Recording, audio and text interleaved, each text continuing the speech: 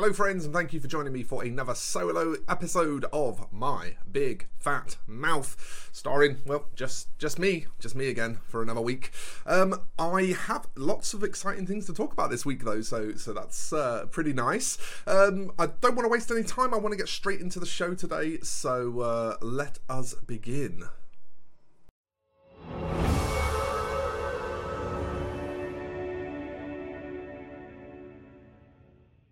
And first things first, we're going to be doing the usual what have I been up to section. That's going to be where we start today. But there is going to be a slight difference to this week's what have I been up to. So I want to really sort of be concise at the start of the cast here and get straight into it. So instead of sort of spending 5 minutes or so just kind of having a general chit chat with you like I often do, we're going to go straight into section 1, and that is what have I been up to. What have you been up to, mate? What have you been up to? So those of you that frequent my Discord server will be aware that I said I had to be up at the crack of dawn today. As you know, I film the vodcast on a Sunday, and Sunday is usually my one day off-ish. I mean, obviously I do the vodcast, but for the most part Sunday is a day off for me. I spend the vast majority of the day just relaxing with Jenny, and we usually cook something nice and just chill out with the cat, and it's quite lovely.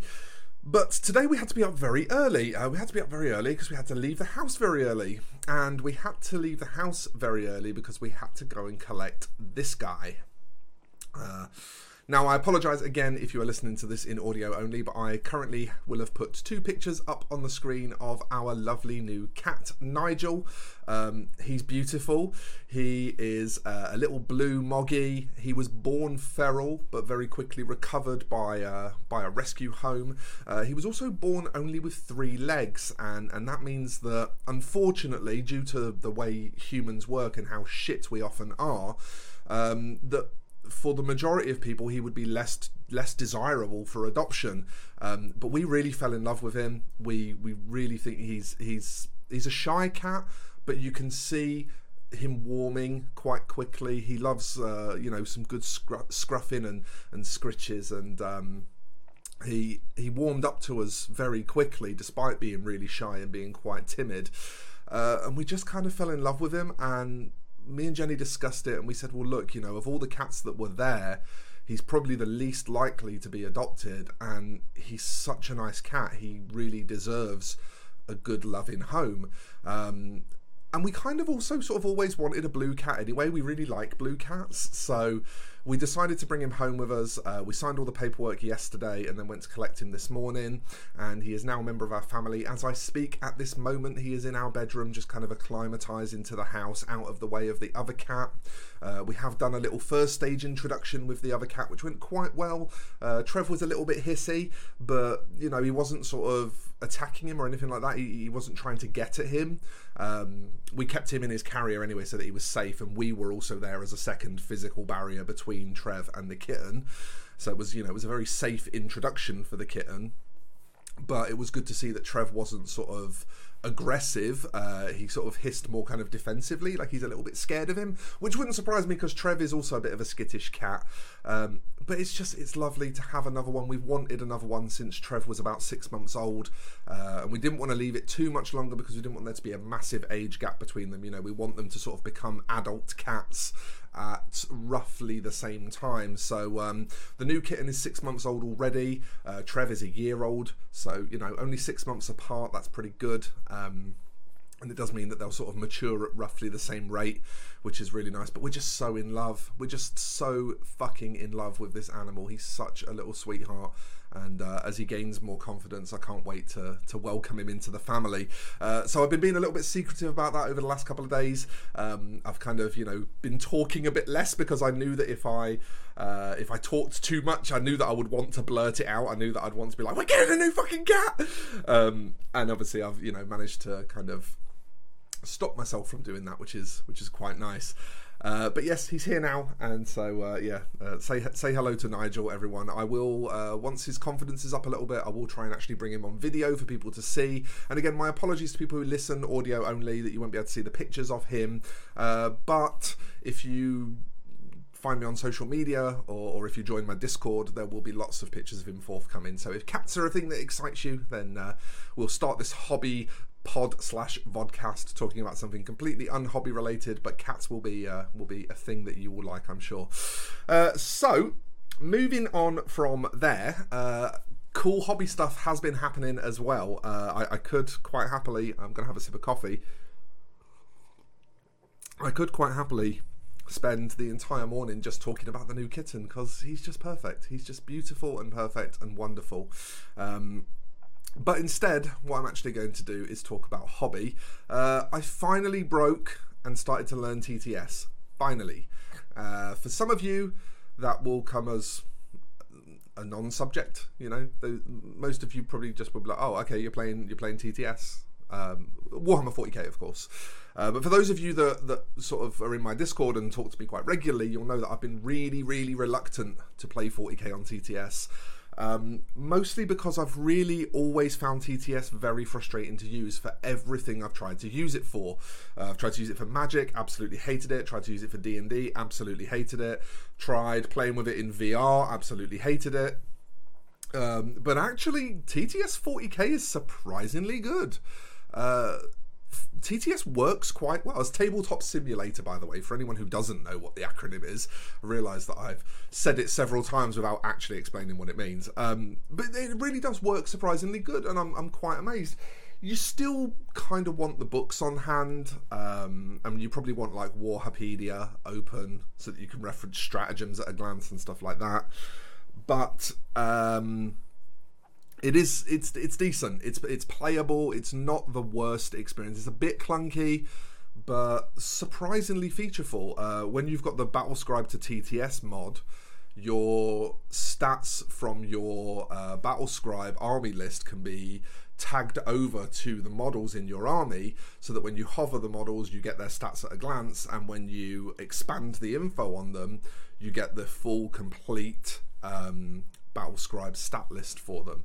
So it's actually really, really cool, and it's meant that I've finally got to play 9th edition. Believe it or not, despite being hobby is literally my life, I hadn't played a single game of 9th because, I'd recently moved to the area when lockdown came in. I'd only lived in the area that I live in now for a month when lockdown first came in, and I managed to get a game of 8th in right at the end of 8th, but then lockdown came in and didn't really have any friends locally. So, even when lockdown got relaxed, which was only a week in Leicester anyway, we got a week of relaxation before we went straight back into lockdown. But even during the time when it got relaxed, I didn't know anyone, so I just never had a chance to play.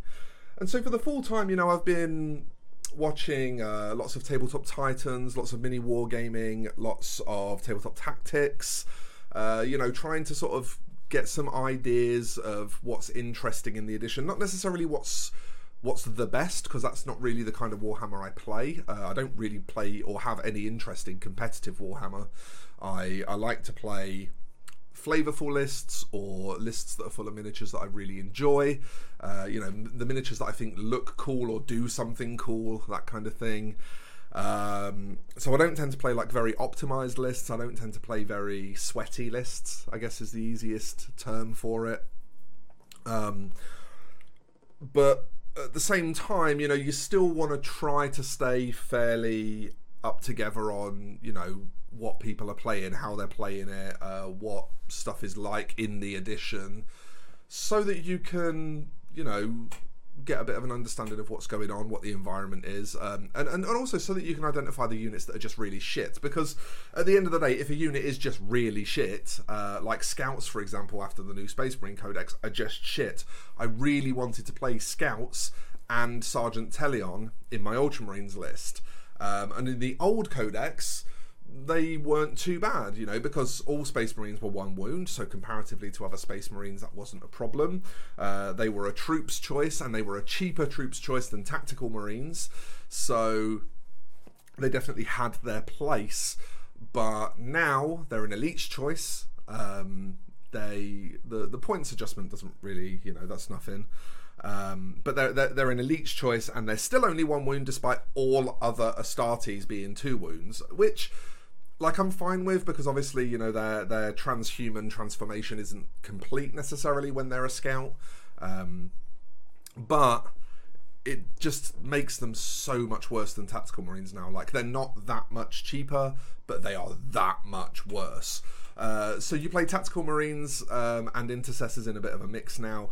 The main reason to play Tactical Marines at all, I've found, is mostly for their transports, to be honest. A Razorback costs 10 points more than a Repulsor and actually has a weapon that can kill armor on it. You know, like a Twin Las Cannon Razorback actually has a weapon that can, you know, do some serious damage. It has a Twin Link Las Cannon, which, you know, has the potential to do 2d6 damage. You know, 2 to 12 wounds to something every single turn that it's alive. And it can transport 6. And tactical squads of 6 are actually quite good. Because, like, I think it's important to max out what the Razorback can fit in it. Because a lot of the time, when they disembark, they're going to receive fire, or the vehicle's going to explode with them in it, and, you know, you're probably going to roll 1-1, right? Like, statistically, you're fairly likely to roll 1-1, whether you're rolling on 5 dice or 6 dice. Obviously, statistically, you're guaranteed to roll 1-1 on 6 dice. Statistically, obviously, you're not always going to do that, but you play by the stats. But I think you are fairly incentivized to maximize the number of Marines that you can have in that Razorback, because it does mean that in those situations where before they get to really be effective, you're probably going to have lost at least one of them. So, you know, having the maximum number kind of makes sure that you've still got the most left over in the squad. But then some of the stratagems that are applicable, they are 1 CP when the squad is 5 or less, and 2 CP when it's 6 or more. So, you know, by the time you've then lost that 1 Marine, then you're down to the sort of discounted, cheaper stratagems kind of section as well. And another thing that I noticed that's pretty cool is you can put a Stormbolter on a Tactical Sergeant, which is something I'd completely forgotten about. But in terms of the firepower of that squad, that's like putting an extra Marine in the squad for, I think it's like 5 or 10 points. It's not a lot. I think it's 5 points to put a Stormbolter on a Sergeant. But in terms of firepower, that's literally an extra Marine in the squad. Like, it's 2 more bolter shots that hit on 3s and are still strength 4. So yes, you know, losing the AP is bad, but like, Ultramarines kind of come into their own in the Tactical Doctrine anyway. They always spend 2 turns in the Tactical Doctrine because they get to have Bolter Discipline even if they've moved. Basically, Ultramarines don't count as having moved when they're in the Tactical Doctrine. So you get like the full 24 inches of rapid fire with a normal bolter, or the full 30 whatever it is with a bolt rifle. So yeah, what I've done is I've kind of got these 2 Razorbacks with 2 squads of 6 Firstborn, but then the Sergeant has got a Stormbolter in each one, which effectively means that they're putting out shots of 7 Marines, even though there's only 6 of them. They're maxing what the Razorback can carry, and the Razorback itself is a pretty good body.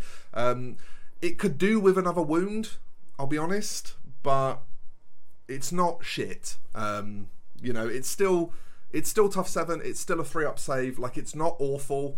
They're still having to direct big guns at it if they want to kill it, which means that it's taking fire off of things like the Storm Raven, for example, that are in my list, which is fucking 370 points with all of its loadout. That is expensive. And then that's the one unit in the list that I'm still a little bit 50-50 on. I love it so much that I really want to keep it. But there are definitely other things that I could take, and definitely other things that I perhaps should take. There's a possibility, for example, that it should just become 2 repulsors to be able to transport the Primaris side of the army, and there'd still be some points left over, I believe. Yeah, because I think repulsors are 1. I think a raw repulsor is 110. I think so. I'd get 2 repulsors. I'd actually get 3 repulsors and still have change, but I'd get 2 repulsors and have enough change to get something meaningful. So, you know, there's possibilities that the list still needs to be tweaked a bit more. But now that I'm actually playing, thanks to Tabletop Simulator, that is that is an option that I have. I can now start to analyze my armies and, you know, start to make adjustments and that kind of thing, which is great. So TTS has been fantastic because I'm finally starting to learn the edition, starting to, you know, come up with some ideas regarding my armies. The Ultras are the army I'm focusing on at the moment because they're the army that I'm focusing on painting wise as well. My Blood Angels are still about 50% done, but I kind of got a bit sick of painting them, needed a break. And my Tau, again, they're about 50% done, but I just fucking hate painting the Fire Warriors. All the battle suits and everything I love painting, and I can't wait to get round to them. I just don't want to touch them until I've done all the Fire Warriors, and I hate painting the Fire Warriors. So my Tau are kind of on hold until I get a desire to paint the Fire Warriors, and then once I've spanked all them out the way, then I'll do the rest of my Tau. Obviously my Word Bearers are finished, my Imperial Guard just need touching up. My Genestealer Colts I barely own any miniatures for at the moment. So the Ultramarines are kind of my focus right now, and so with that in mind, I'm focusing on them as an army as well, which, you know, kind of makes sense to me. So that's where we're at with regards to all that kind of thing. The other thing that I've been up to recently that I'm loving so much is private lessons. As you will have seen, a couple of videos have gone up on the YouTube recently where I've actually ripped private lessons and either taken sections of them or the complete lesson and put them up on YouTube so that people can have a sort of long play video with lots of one-to-one time painting. So what that means is, you know, obviously in order to keep videos concise, a lot of the time I have to use highly sped up footage where you can kind of see what I'm doing, but it's a little bit hard to maybe see some of the more nuanced, finer points of what's happening. Whereas, you know, with actual speed footage, with one-time speed footage, you can obviously see every single stroke, how I lay it, where I lay it, etc., which is very helpful. And so, with that in mind, it seems like these lesson videos have actually been very popular. People seem to really like them, and hopefully that will continue to be the case, because I really like giving the lessons, and they're actually really enjoyable to turn into videos as well. So it's been a lot of fun. It's been very interesting from the point of view of I have an opportunity to get better at teaching, which is something I've always had a passion for. I did a bit of teaching in my early 20s. I worked for a college and I really enjoyed teaching. So having the opportunity to get a bit better at it, to hone those skills, is obviously fantastic growth for me. And also just being able to feel like I'm helping other people with their painting is hugely satisfying. But the fact that it just happens to also be making good content on the side that people are enjoying watching, like, I never knew that was going to happen, and I love that. I love that. I love being surprised when it comes to the things that you folks are into, because, you know, obtaining feedback on what people actually like, what they want more of, is actually really difficult. People just don't want to answer questions like that very often, and it's really hard to get enough engagement to know what people want to see more of and what people don't want to see more of. So when it kind of just becomes obvious just based on the numbers, you know, when you sort of think something's not going to really perform very well and then suddenly like a bunch of people have watched it and it ranks really high on your most recently watched videos, then it's like, oh, fucking sweet, that's great news. And so, you know, it's just been a really rewarding experience all round, delivering these lessons. I've really enjoyed it. I'm really looking forward to doing more. So that is what I've been up to. Now let's talk about what I'm high on right now.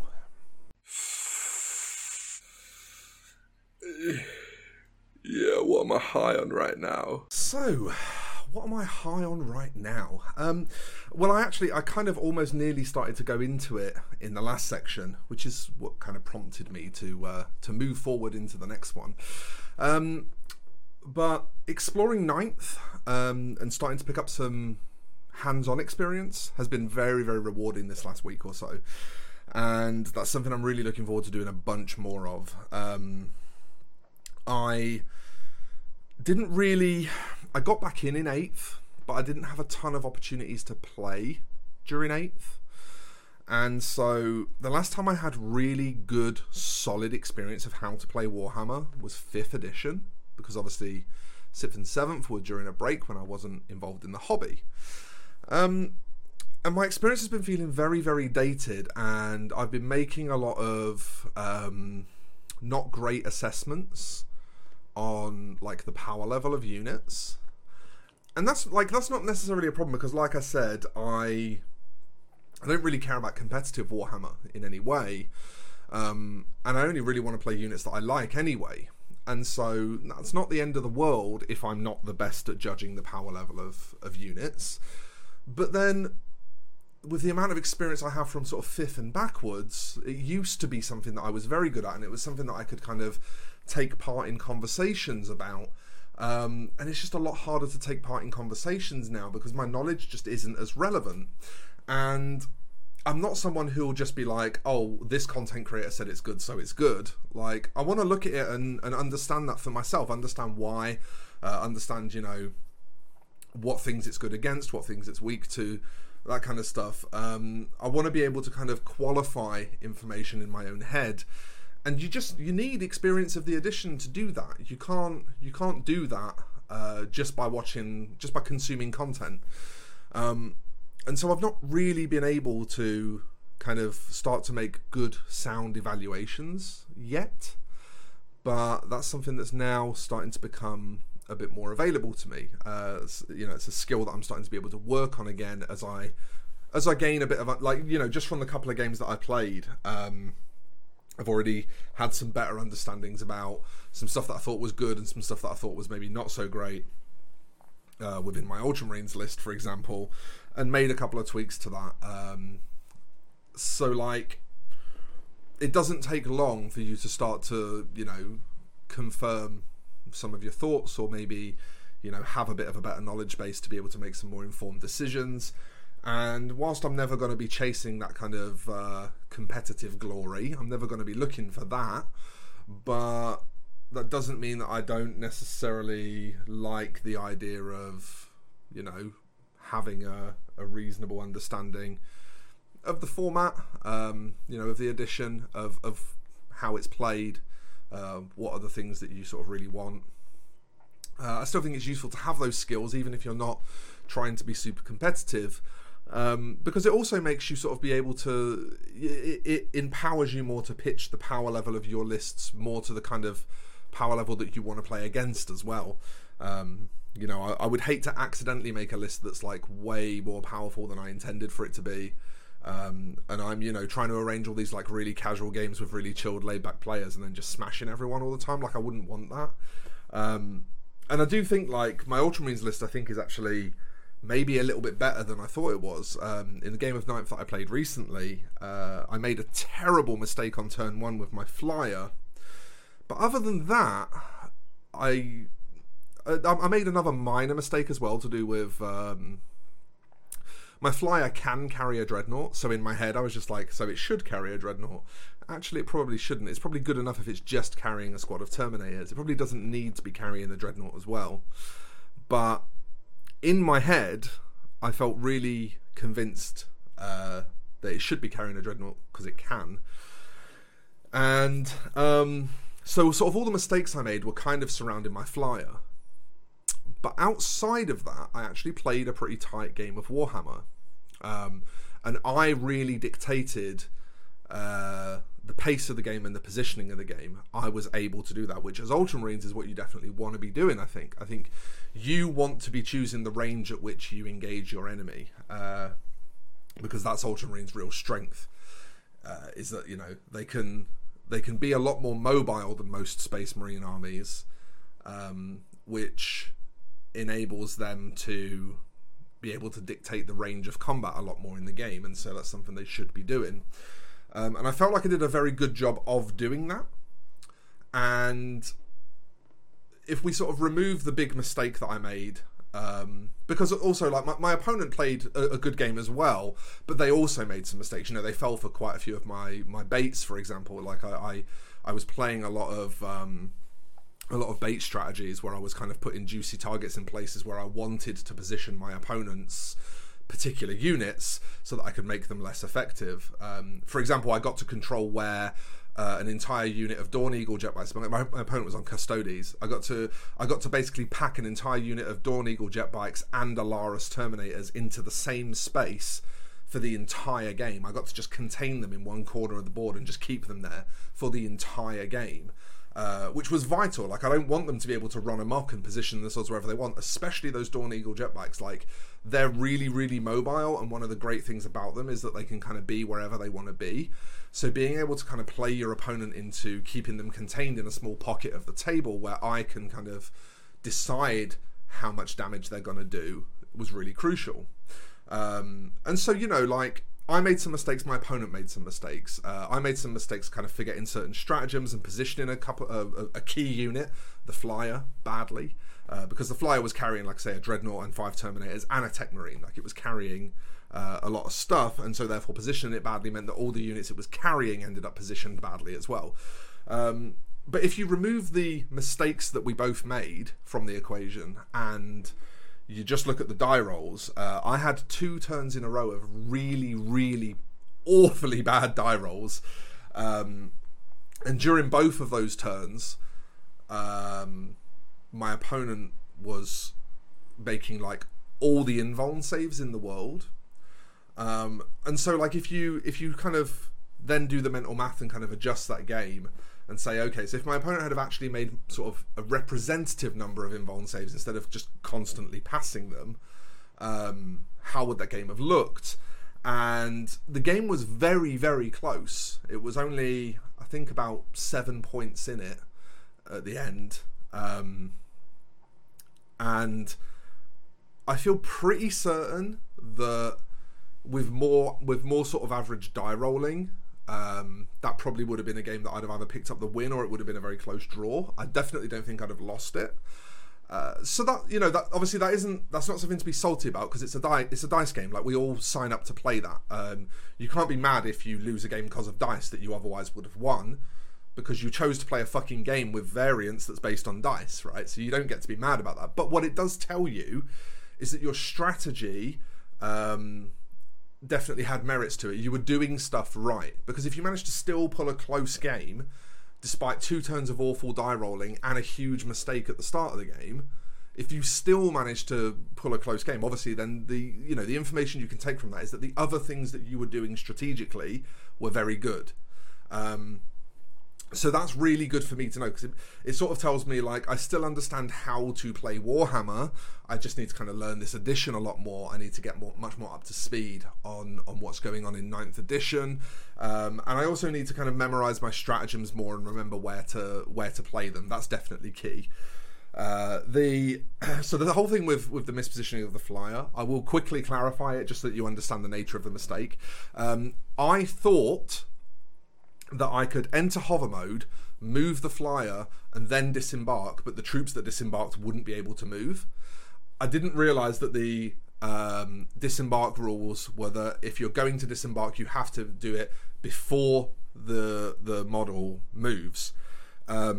So I moved the model right into the centre of the table, and what I wanted to do was drop off the Terminators there, but not the Dreadnought. I wanted to then move again and drop the Dreadnought off. I wanted the Terminators there, but I wanted the Dreadnought and the Tech Marine elsewhere. And what ended up happening was, because I made that fuck up and didn't realise that I couldn't disembark my Terminators there, the vehicle then got destroyed subsequently, and I then had a Tech Marine and a Dreadnought right in the centre of literally fucking in the centre of the board, where they really didn't want to be. The Dreadnought was a shooty configured Dreadnought. It was a Relic Contemptor with twin lass on both arms. That does not want to be slap bang in the centre of the board, where it can just constantly be harassed and, you know, be made ineffective. Now, obviously, as an Ultramarine, it can fall back and shoot. So, you know, it's not the end of the world, but it did. It was a mistake. It was a serious mistake, and it was me not refreshing myself on a rule that was important to my army, because I'm playing so many transports. Like, when my army starts on the table, 3 of its 5 infantry squads are in transports. So I should make sure that I'm up on all the transport rules, right? And I didn't, which is completely my fault. But again, you know, that kind of information is really good when you're sort of trying to pick up hands-on experience and learn and get better. Stuff like that is really useful, because you know, it's just a silly human error. It's just I forgot to refresh myself on rules that were relevant to my army. It wasn't I have a fundamental misunderstanding of what my army should be doing, or I have drastically over-evaluated the power of a certain unit. You know, it's nothing like that says I've misinformed myself. It's just a case of I made a mistake. You know, I made an administrative error, as it were. So that was really, really useful. And that's really kind of being able to unpack that game has really kind of given me this buzz for continuing to develop my skills and learn the edition more. And from there, that'll also allow me to sort of tune some of those other army lists. Again, I mentioned this briefly earlier, but some of the other armies that I have, I definitely want to do a bit of tuning with. My Imperial Guard army, for example, which I'm looking over at now, I've always loved playing a Baneblade, because it's just such an iconic unit. I know it's terrible. It's way too many points for what it does. But I've just always really liked playing it. And I think I should probably tweak my guard list to not have that Baneblade in it, because I think I need to be playing like some Basilisks and Chimeras. And I definitely want my guard list to be a bit more competitive. Like, guard is probably my favourite army, so it's my favourite army that I own. Orcs is probably my actual favourite army, but I don't know if I'll ever own an Orc army. But I would probably like my guard list to be my most powerful army, because it's my favourite one. So, you know, when I want to play those really high power level games, or those, you know, higher power level games relative to what I normally play, I want to pick up the army that I love most for doing that. And I think, you know, so with that in mind, I want to learn more about the edition. I want to continue to tweak army lists, because I want to be able to develop my Imperial Guard list to be excellent. And so, yeah, that's about what I'm high on right now. That's what's exciting me. Now let us talk about the rant.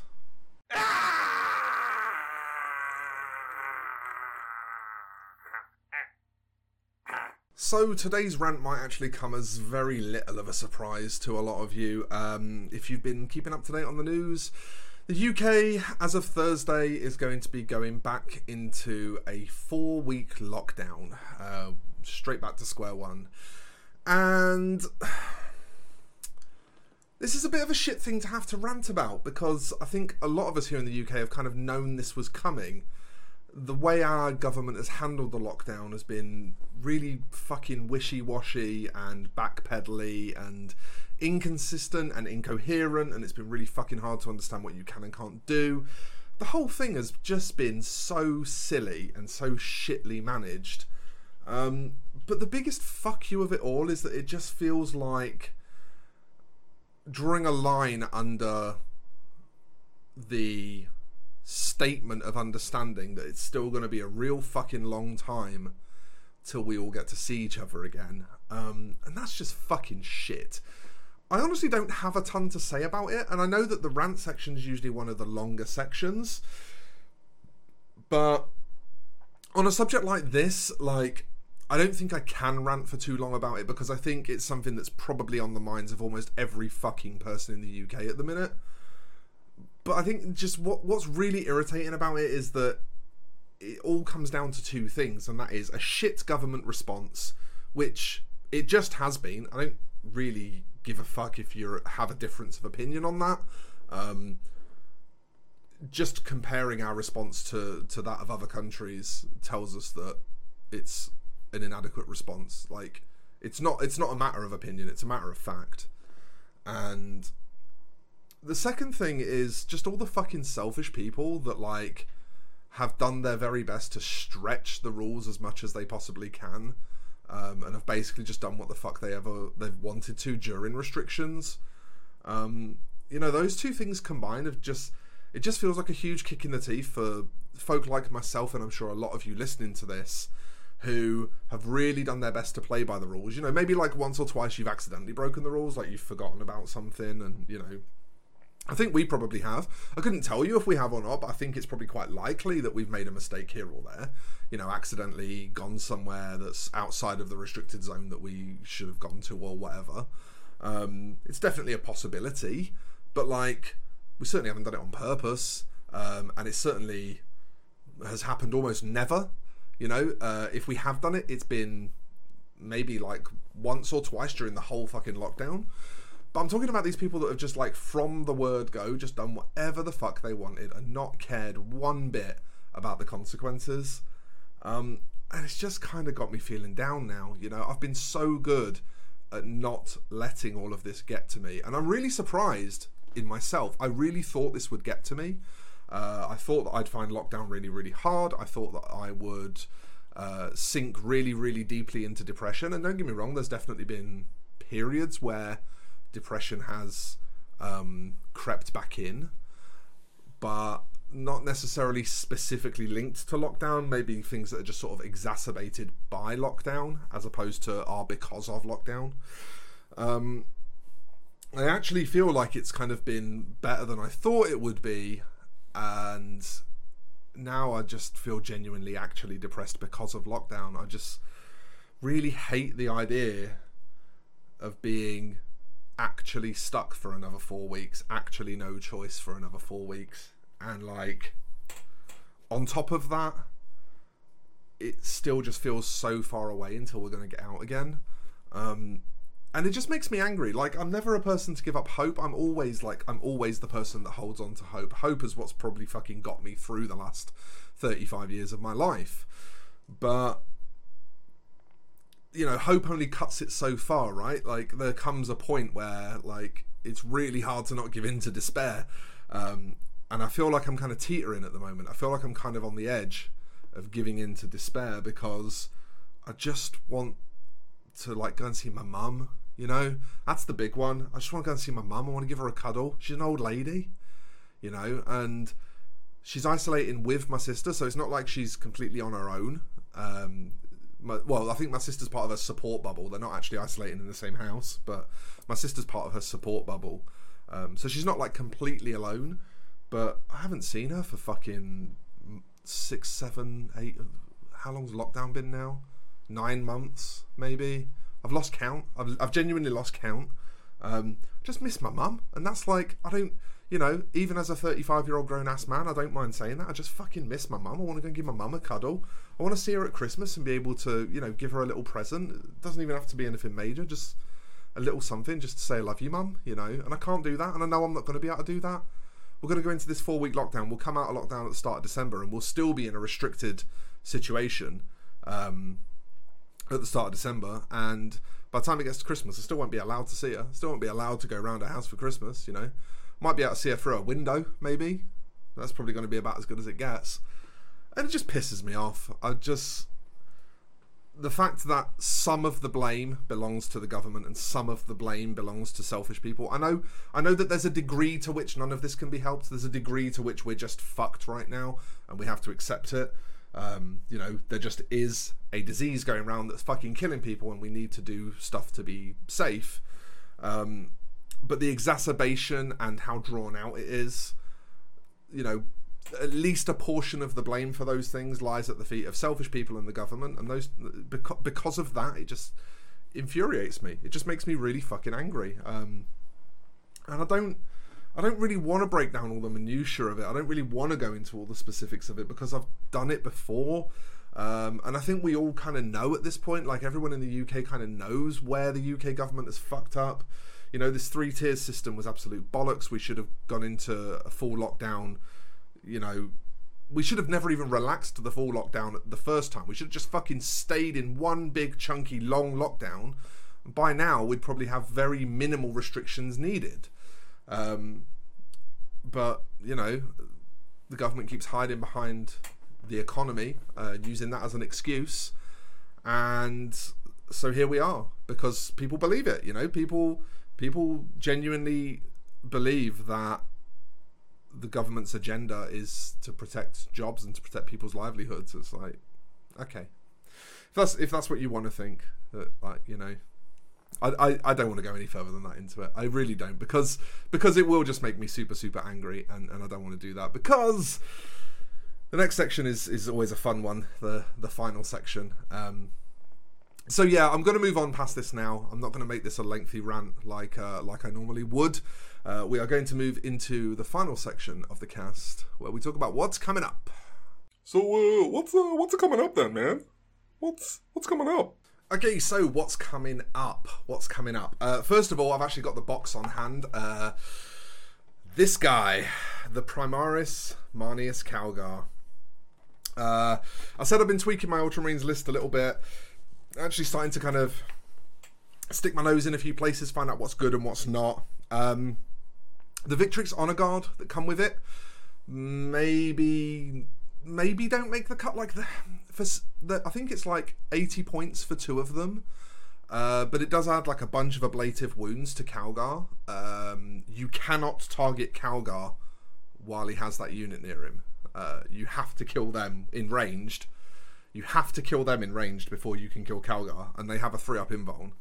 And obviously, like, if the unit charges you, like, Calgar's an absolute fucking beast in combat anyway.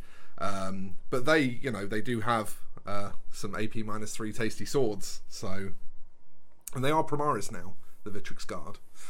So, like, maybe the Victrix Guard make it into my list. If I cut the Stormraven, they almost definitely do, because I'll have about that amount of points left over after I reshuffle my transports. So if I cut the Stormraven, they 100% get into my list. But Calgar himself, he was really fun to play with. Like, he's got the normal Chapter Master abilities, so you pick a unit within 6 inches each turn to give full rerolls, and he gives reroll 1s to all core units within 6 inches. He effectively has like a master-crafted Stormbolter. That's basically what his gun equates to be in, pretty much. It's like an AP -1, damage 2, rapid fire 2, strength 4 weapon. Which is, it's fine. Like, it's not nothing. But in combat, double power fists that don't get -1 to hit. So, like, double power fists that actually hit on 2-ups. I think 7 attacks on the charge, if I remember correctly. I've only played with him once, so I'm a little bit fuzzy on his stats. But I think it's like 7 attacks on the charge. Hitting most things on 2s. Wounding most things on 2s or 3s, depending on what he's in combat with. But 2s or 3s for the majority of stuff. And then D3 damage per hit, AP -3. Like, it's pretty fucking good. It's pretty fucking good. And in a gunline army like Ultramarines, being able to have this character that you can just sit in the middle of your 2 static squads. So I use Intercessors as my 2 static squads, because the Ultramarines, in the Tactical Doctrine, they don't count as having moved, which I mentioned earlier, which means that they get to rapid fire up to their full range for 2 turns when they're in tactical. So what that means is you can have this little static gunline of Intercessors and benefit from the 30-inch range of the bolt rifles. And it might even be that I should actually be playing Stalker bolt rifles. It might be that they should actually have Stalkers, because you can sit him in between them, and then you can sit like a Dreadnought close by as well.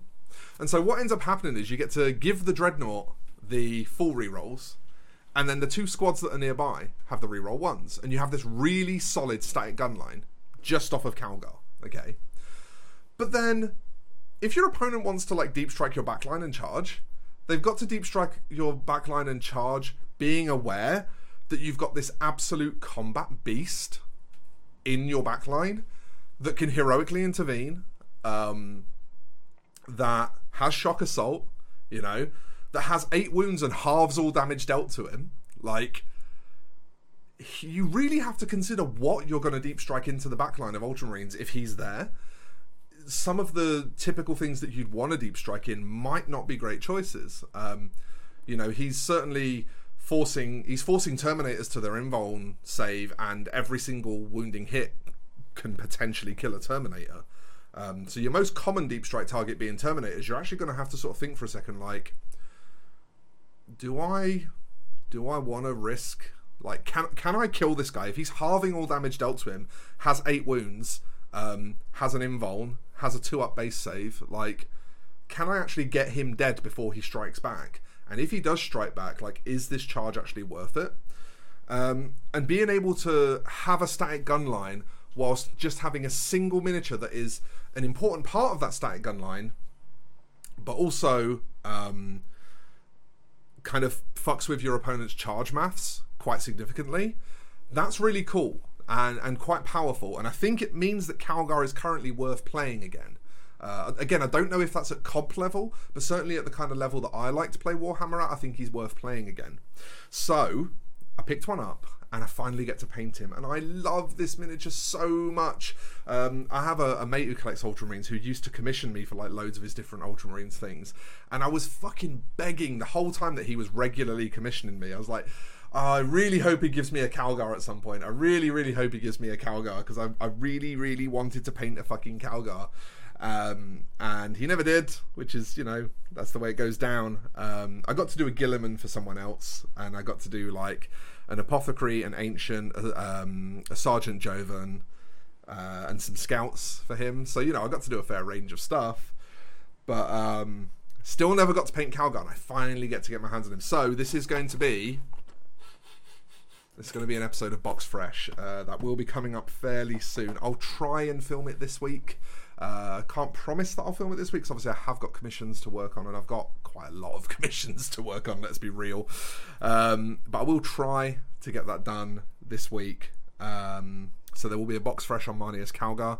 I've got a few Space Wolves commissions coming up. The eagle-eyed amongst you may have spotted just there, that is Njal Stormcaller. That's the metal cast of Njal Stormcaller.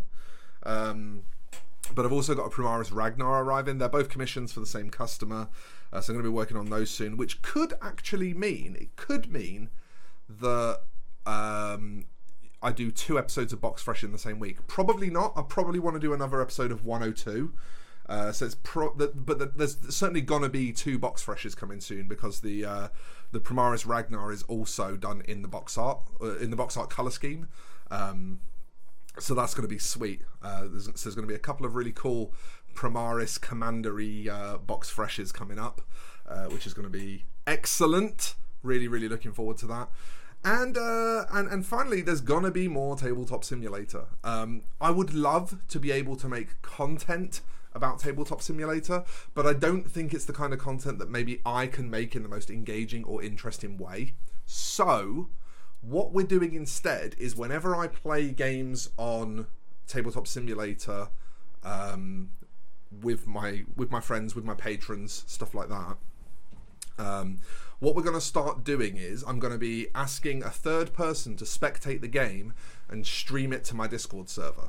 So we did this already once. Victor Fonsati, the lovely Fonsati, who, you know, again, regulars will know, he did the streaming for me, and he also acted as referee for us, which was really helpful. By the way, if you're playing Warhammer 40k on TTS, having a referee is superb. It really helps the flow of the game.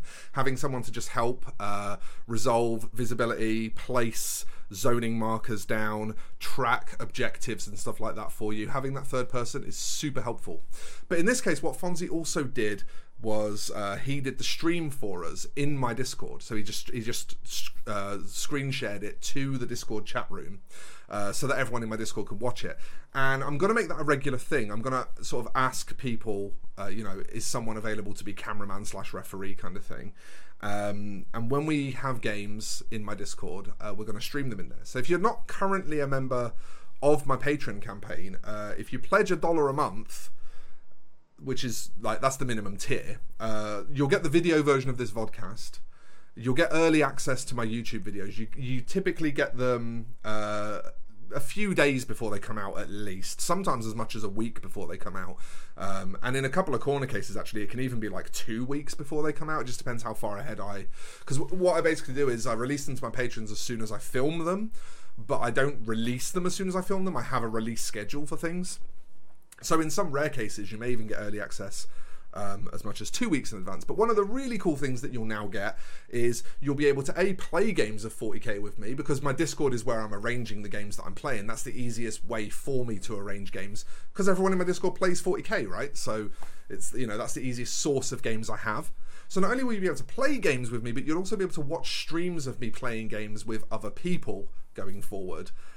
Which is going to be brilliant. It's something I'm really excited about. It's something we can sort of get together with as a community, and we can hopefully sort of teach each other as well. You know, we can learn to kind of improve each other's game. We can give each other feedback on things that we did right and things that we did wrong. which I think will be great for all of us for kind of growing our skills as players, and I'm excited about that. So TTS is going to start to play more of a role. It won't be so much in the front-facing content. You know, I'm not going to be uploading like YouTube videos of it and stuff like that, because I just don't think that's the kind of content I'm good at making. Instructional content, I think, is what I'm good at making, you know, with a sort of a bit of a comedy edge to it. I'm not really super great at calling play-by-play whilst I'm trying to play the game. Like, I'm trying to fucking concentrate. It used to be the problem when I tried to stream Magic Arena. It's been the problem in the past when I've tried to stream video games as well. If I'm trying to concentrate on the game, I don't tend to have enough awareness about me to commentate on it well for other people to enjoy.